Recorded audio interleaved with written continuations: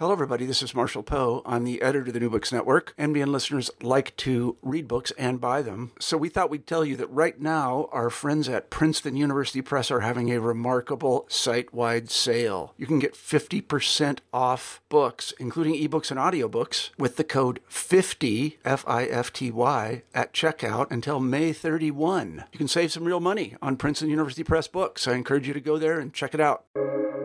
Welcome to the New Books Network. Hello, everybody. Welcome back to New Books in Medicine, a podcast channel on the New Books Network. I'm Claire Clark, one of the hosts of the channel, and today I'm talking to Sydney Halpern, Professor Emerita at the University of Illinois at Chicago and lecturer in the program in Medical Humanities and Bioethics at Northwestern University's Feinberg School of Medicine. Professor Halpern is the author of Dangerous Medicine: The Story Behind Human Experiments with Hepatitis, which was published in 2021 by Yale University Press. Sydney, welcome to the show. I'm really pleased to be here. Thank you. I wonder if you could begin our interview by telling us a little bit about yourself. Sure. Well, I got my PhD at Berkeley in sociology, which is kind of unusual for somebody who works on medical history. My concentration was historical analysis, and I actually worked with both a historical sociologist and an American historian. So all of my work has been on the history of medical institutions, professions, and medical science, mostly in the U.S., mostly during the 20th century.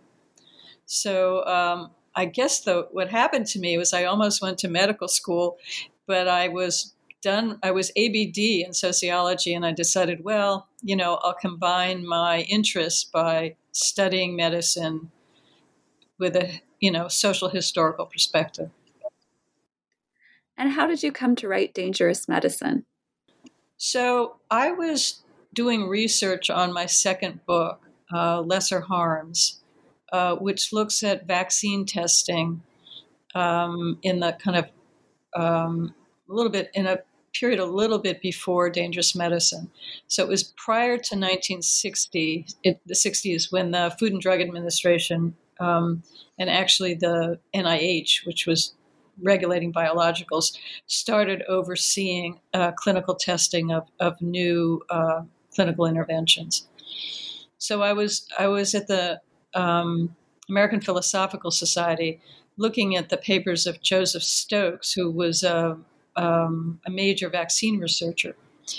And I came across documents in a folder that were very different from the documents I was seeing on vaccine testing. And they're basically a stack of consent statements that were labeled waiver and release, because all of the consent statements used during this period waived the researchers and their sponsors for any legal liability for harm.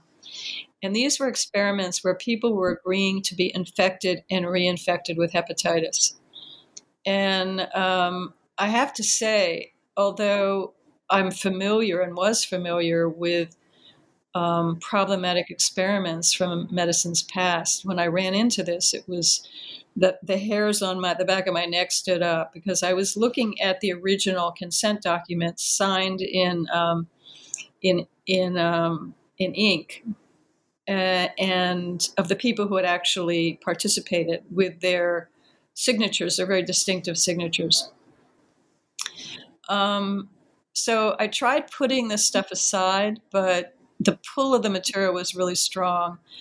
And, I soon discovered it was a major government-sponsored program of hepatitis infection experiments that went on for 30 years, between 1942 and 1972, and that it involved an unusually wide, expansive set of different groups of human subjects. So it was distinctive and exemplary, distinctive in its length, although there were other programs that went on this long, particularly the malaria infection experiments. It was really distinctive in how many different kinds of human subjects it used, while at the same time being exemplary of patterns of human experimentation more broadly in mid-century America. Well, before we get into the book, I have to ask a sort of basic background question, and that is, what is hepatitis? Right. So hepatitis is a condition that its signature is inflammation of the liver. And most cases of hepatitis are caused by a variety of strains of viruses. And although you can get hepatitis in a way that doesn't involve, you can get it from the toxin or from a functional problem. So the symptoms involve abdominal discomfort, nausea, vomiting, fever, body aches, exhaustion. It's a nasty illness, and it can last for weeks, and sometimes come back, and sometimes not entirely go away. One of the signs of it is jaundice, which is the yellowing of the eyes and skin, although a patient can have hepatitis without jaundice. So the three major strains, hepatitis A, B, and C, although there are others as well, researchers who were working on this during the middle part of the century knew they were transmitting the A and B viruses. They were unaware of the existence of C until after the experimental program was over, although they unwittingly actually transmitted C to some human subjects. Let's talk a little bit about how these hepatitis experiments got started. Why was hepatitis a problem for the military during World War II and the Cold War? So, as the World War II was approaching, the Army Medical Department geared up to be organized to prevent diseases among soldiers, because in previous wars, more soldiers had been struck down by diseases and infections than from actual battle injuries. Immediately after Pearl Harbor, there was a massive outbreak of hepatitis B among the armed service personnel in the U.S. And it was actually caused by a contaminated yellow fever vaccine. But when that particular epidemic was under control, there were still outbreaks, usually of hepatitis A among soldiers, and this was particularly a problem in the Mediterranean region, where soldiers were fighting in North Africa and in southern Italy and Sicily. And then after the war, researchers realized that hepatitis B had contaminated the blood supply. So all of this was a trigger and impelled the Army Medical Department to see hepatitis as a major threat to national security. And that's how it was framed. The outbreak in 1942 is really unusual. And again, that was the one that started the whole hepatitis research program. As I mentioned, the cause was a yellow fever vaccine that the War Department adopted for all military personnel in late 1941, because they feared that yellow fever might be weaponized by the Japanese. And inadvertently, the formulation they used for that yellow fever vaccine, well, it involved including serum in the vaccine, which some scientists thought was necessary to stabilize the virus that was in the vaccine. And the first hepatitis experiments actually used contaminated lots of the vaccine, which researchers knew had a very likelihood of causing hepatitis. And they used that to infect human subjects in an effort to demonstrate that hepatitis was a transmittable pathogen. So that was the first experiment done at a place called Lynchburg State Colony, an institution for individuals with developmental disabilities. So this is the beginning of the hepatitis experiments, and the book is divided into three parts. The first part is 1942 to 1946. The second part is 1946 to 1954. And the third part is 1956 to 1972 and beyond. Can you tell us about each of these three periods in hepatitis research? Sure. So during World War II, again, this was when the program began. And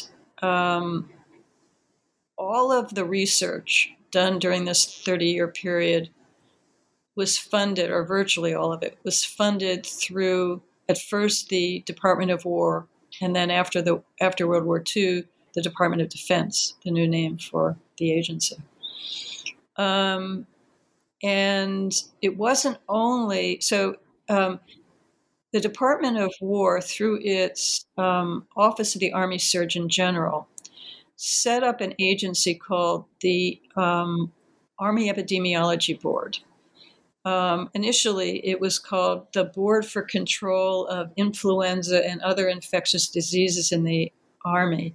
And that got its name from, of course, the very famous pandemic of influenza in 1918, 1919, which infected 20 to 40% of all military personnel in the U.S.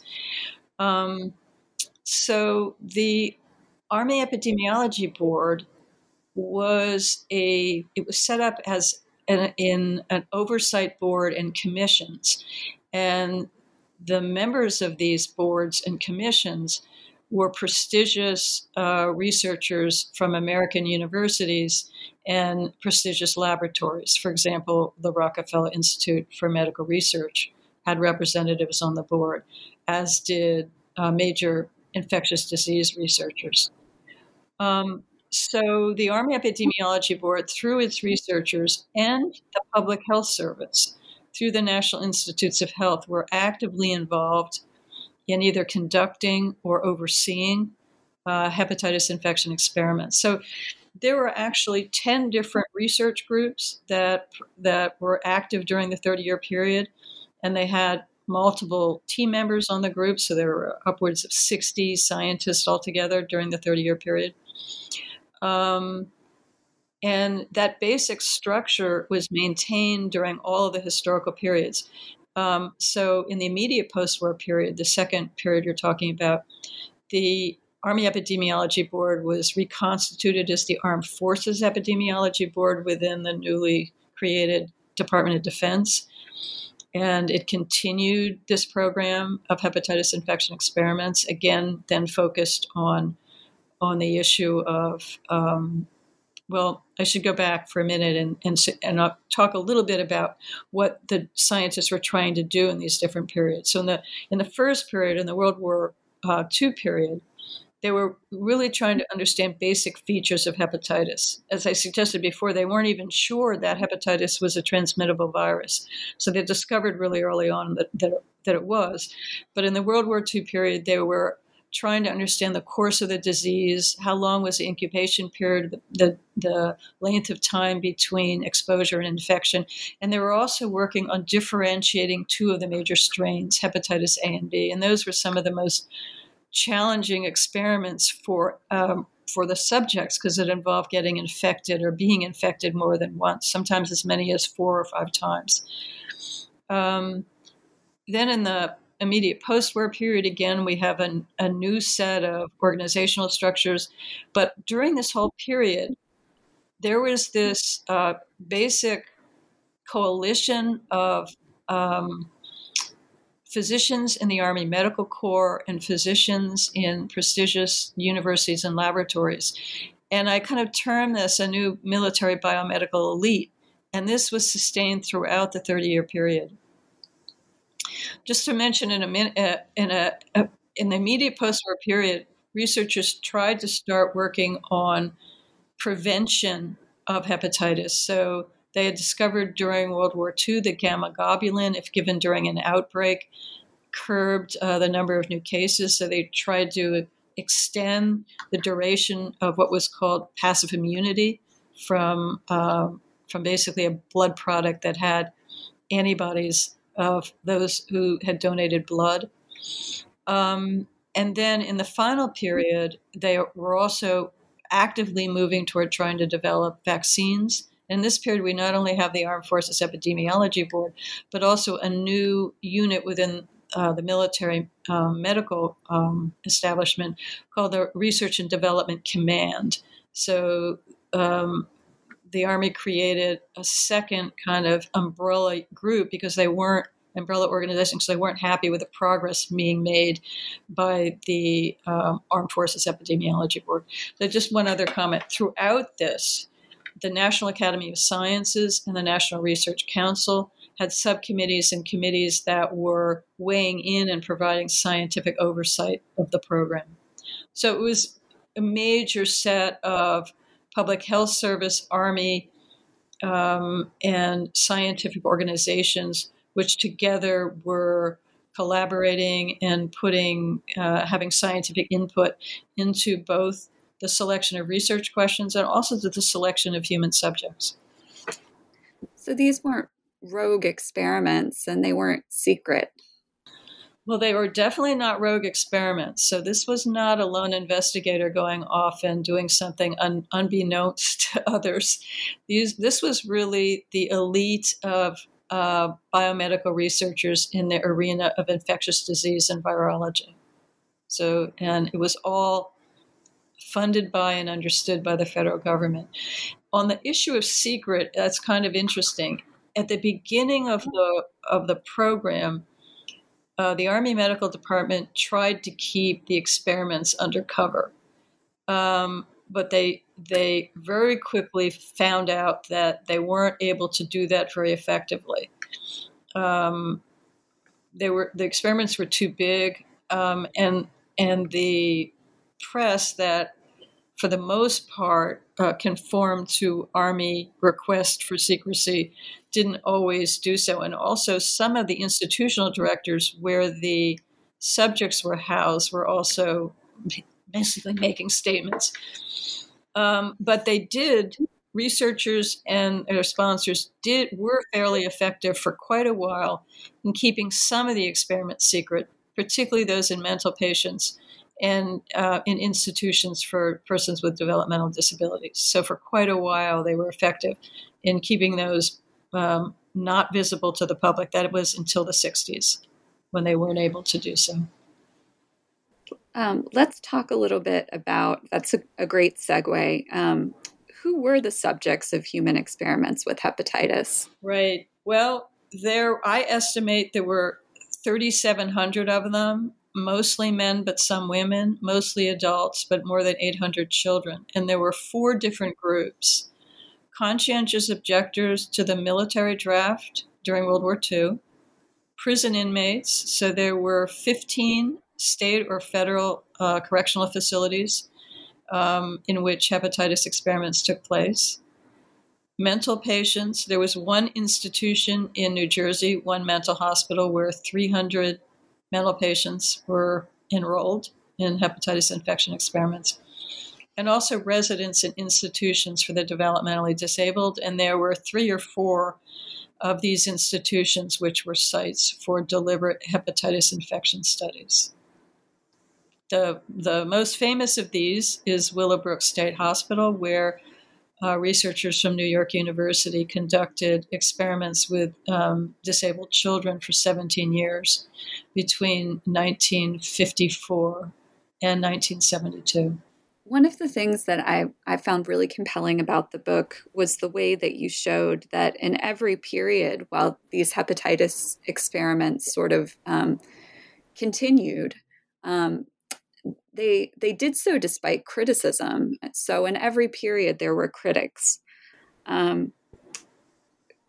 Who were the critics of these experiments, and what were their criticisms? Yeah, it was really interesting to track this, and it was interesting also because for a long time the criticism was not publicly visible. I would find it in the archives, and or in some cases in research publications. So in the World War II period, just as the first experiments were about to take place, one of the researchers in the biomedical elite, a man whose name is Carl Meyer, said, this would be a really good idea, but, maybe not. These are too risky, given the mortality rate we're finding in military personnel on some of the bases. So one of the places there was an outbreak after the use of the yellow fever vaccine was military outposts in California, and they were getting quite a few deaths from hepatitis B fulminant hepatitis B. And then the conscientious objectors, among the conscientious objectors, there were also pockets of resistance and questions. So there were a couple of conscientious objectors when flyers were going out to recruit COs to participate in the experiments that rode into the Civilian Public Service, which was the organization that oversaw camps where conscientious objectors were serving alternative service to the military draft, saying, these are too risky. Have the people who you're recruiting been told how risky these could be, that the people could have long-term liver problems? And another episode I found, and this also involved conscientious objectors, and I thought was one of the most fascinating. So there was a camp in Philadelphia, actually at the University of Pennsylvania, which was set up to basically provide human subjects to a Philadelphia project at the University of Pennsylvania. And some of the conscientious objectors who were there, so the men, when they weren't actually ill, were actually doing work. So they were human subjects, but they also had work assignments. So some of the COs in Philadelphia were assigned to go to the mental hospital in New Jersey to be aides, to be hospital aides to the mental patients who there were being recruited or being enrolled in these experiments. And so they called them, they were the work crew for the New Jersey work crew. And they organized and said, this isn't ethical. And we insist on talking to the researchers, and we object to, we're volunteering. We understand what's going on, but the mental patients, that's not consent. And they went and they actually had a meeting with the director of the mental hospital, who was furious at them. And so there was a, if you call it amusing, it's not very amusing, but sort of, another one of those instances where the hair on the back of my neck is standing up. He's writing in his monthly report, which is a statutory requirement, that these conscientious objectors were making accusations, and they were entirely out of place making these. They had no business doing this, and he was going to insist that the researchers in Philadelphia get rid of these men and replace them with paid employees. So that was just during World War II. And then in the post-war period, one of the researchers began doing hepatitis infection experiments with children in selecting children in institutions for children.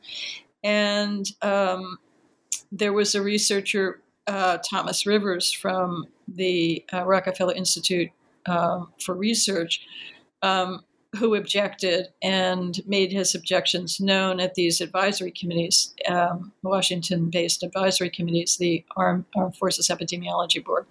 Now, Rivers himself wasn't exactly an innocent, so he did some things that weren't, that one could say were perhaps not ethical, which he announced, But any rate, he objected to the experiments on children. And then there was this really interesting Lancet article in the early 50s where Lancet was commenting on some experiments by a researcher named Hilary Kaprowski, who was developing live polio vaccines and had actually used them with children, very young children, in institutions for the developmentally disabled. And the Lancet editorial noted that he had called his subjects volunteers, and they made a facetious comment about, well, maybe next time we're going to hear about volunteer mice in medical experiments. So I could go on, but after the war, in response to the revelations of Nazi medical experiments, European medical societies also mobilized against experiments with individuals that they depicted as captive or otherwise unable to give voluntary consent. So they were interpreting the Nuremberg Code somewhat differently than American physicians. And then in the 60s, you might say, all hell broke loose when objections to experiments of this kind became really a policy issue. and in which dissent within biomedicine itself became much more marked, and which the research community, the elite, the medical elite, couldn't keep the objections from being seen from the outside. And that was the point at which there was real pressure for there to be change in the rules for human experimentation. Tell us more about the role that the media played in this story. So the media was very, very important in promoting a moral framework. This is during the 25 years before the 60s. Researchers developed a moral framework which legitimized and normalized experiments of this type, which were very risky for human subjects. They justified them by saying we don't have an animal model, and that, the problem of hepatitis is such a problem for the military, and it is a real problem for national security. But they also created a narrative about the subjects being volunteers and the subjects making sacrifices for the common good that were voluntary. And if you will, they sold this narrative to the mainstream press, which was sympathetic. So you actually had articles in major American newspapers, particularly with interviewing subjects, and at first, particularly the conscientious objectors, who I would say, in fact, were volunteers, who in fact did know, had been told that these were risky experiments.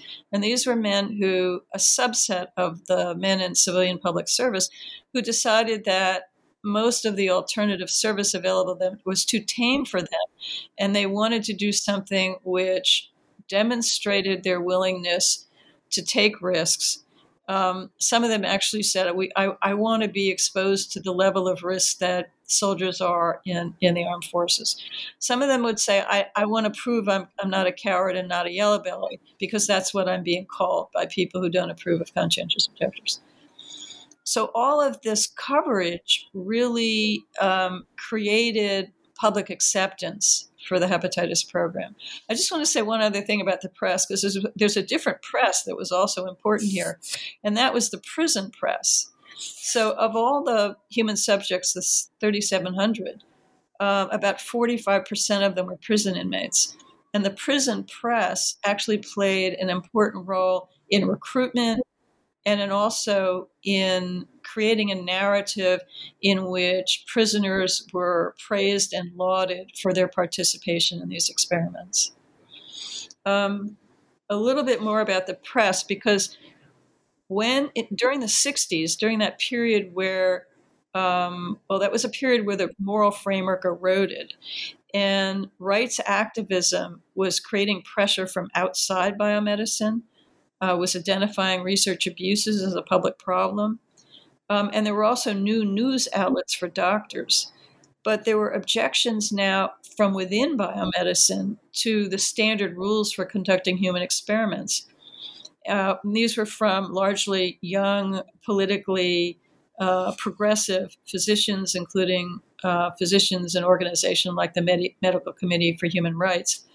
And they started being very, very vocal. And so the press started covering not just the narrative of the biomedical elite, but also the controversy within biomedicine itself, and the new objections that were spilling into the public domain.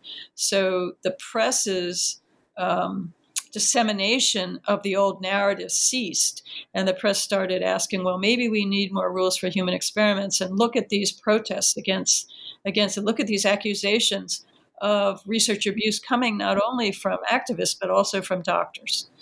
And that was what undermined, basically the biomedical elite lost control of the public narrative. And the press, the mainstream press, was part of this loss of control. You titled the conclusion of the book "An Ending Without Closure." And in the conclusion, write that until now, this is a quote, two well-traversed storylines have dominated depictions of the hepatitis infection studies. One tells of heroic efforts to vanquish a serious disease. and the other condemns violations of consent and misuse of vulnerable subjects. Can you tell us how Dangerous Medicine relates to each of those two storylines? Yeah. Well, the problem with that framing, there are lots of problems with it, but it doesn't address the why and the how.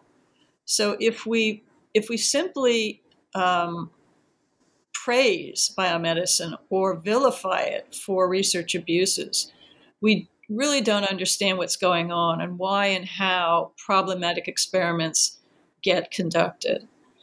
And that framing also obscures, I think, some really important questions about how to handle risk. So, like, even if subjects consent and consent voluntarily and with information, is it really acceptable to proceed with extremely dangerous experiments? I mean, what level of risk is acceptable? And who should we be asking to make sacrifices in the expectation of greater good? And then I also raise questions about, well, are scientists' assessments of the risk always reliable when their research is at the limits of medical knowledge? So one of the things that scientists didn't understand about hepatitis was that people who become carriers, that is, people whose bodies don't expel the virus fully, are at long-term risk for cirrhosis and liver cancer, and that 2 decades later, or 3 decades later, a quarter of all people who have been hepatitis carriers will die prematurely of liver cancer or cirrhosis. And then I also asked the question, because one of the things that I found routinely in these experiments is that the federal government would not compensate for research injury, never followed up on any long-term harms. They did provide medical care. They did make provisions for medical care while human subjects had acute illness. But once the experiments were over, 3, 4, maybe 5 months after initial infection, they were done with human subjects, and they basically told the researchers to wash their hands of people. That leads into, is this the right way to deal with human subjects? Do you think they should be compensated? What are the policy implications of your book? Right. So one of the policy implications, I feel, is that we need to look at our lack in the United States of a system for compensating people who have experienced either short or long-term harms from medical experiments. Other countries do have such systems.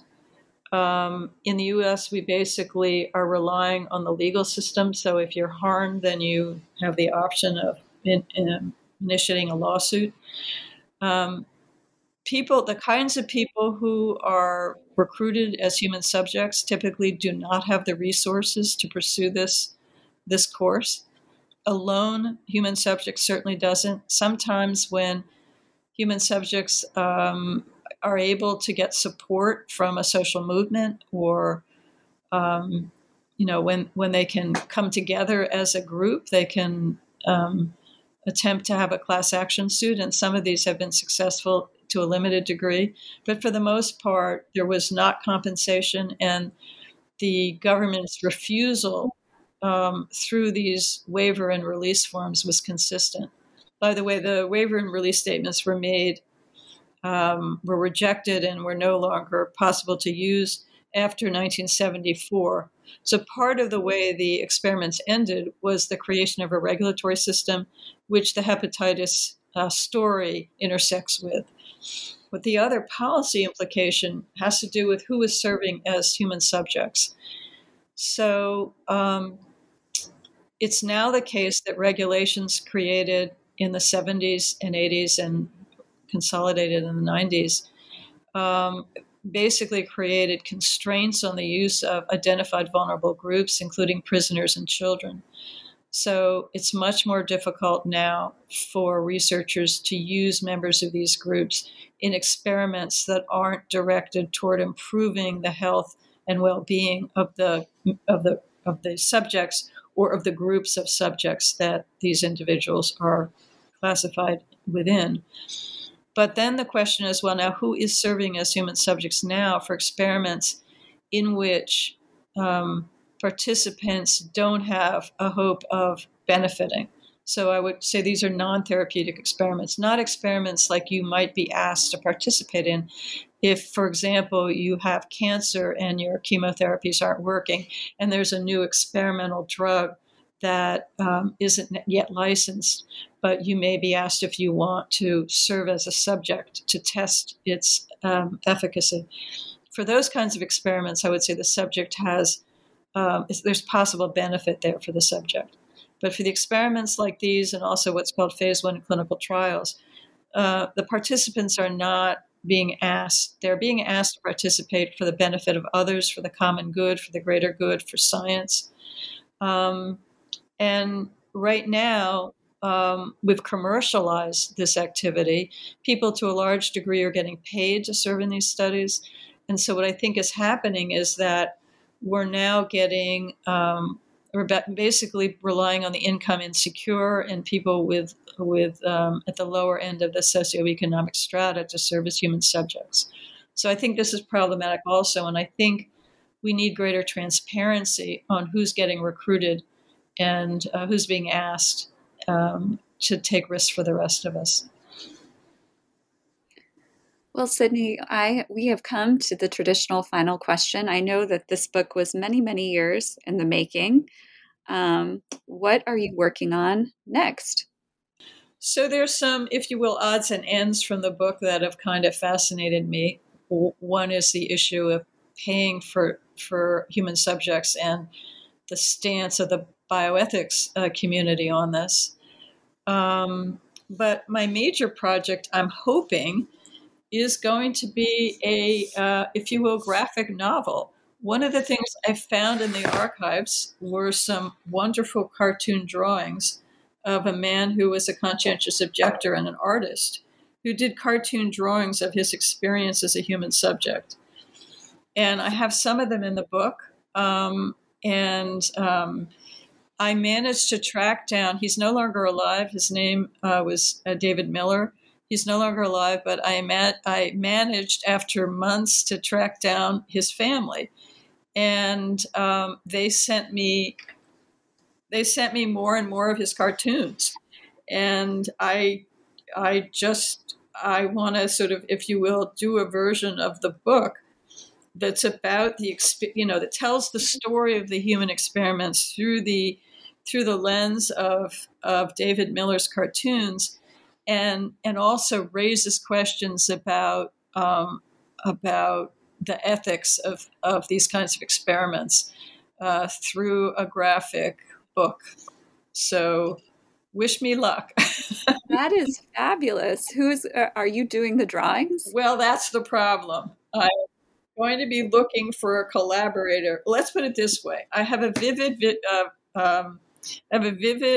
visual imagination, but in my many years of being a medical historian, I have not developed my artistic skills.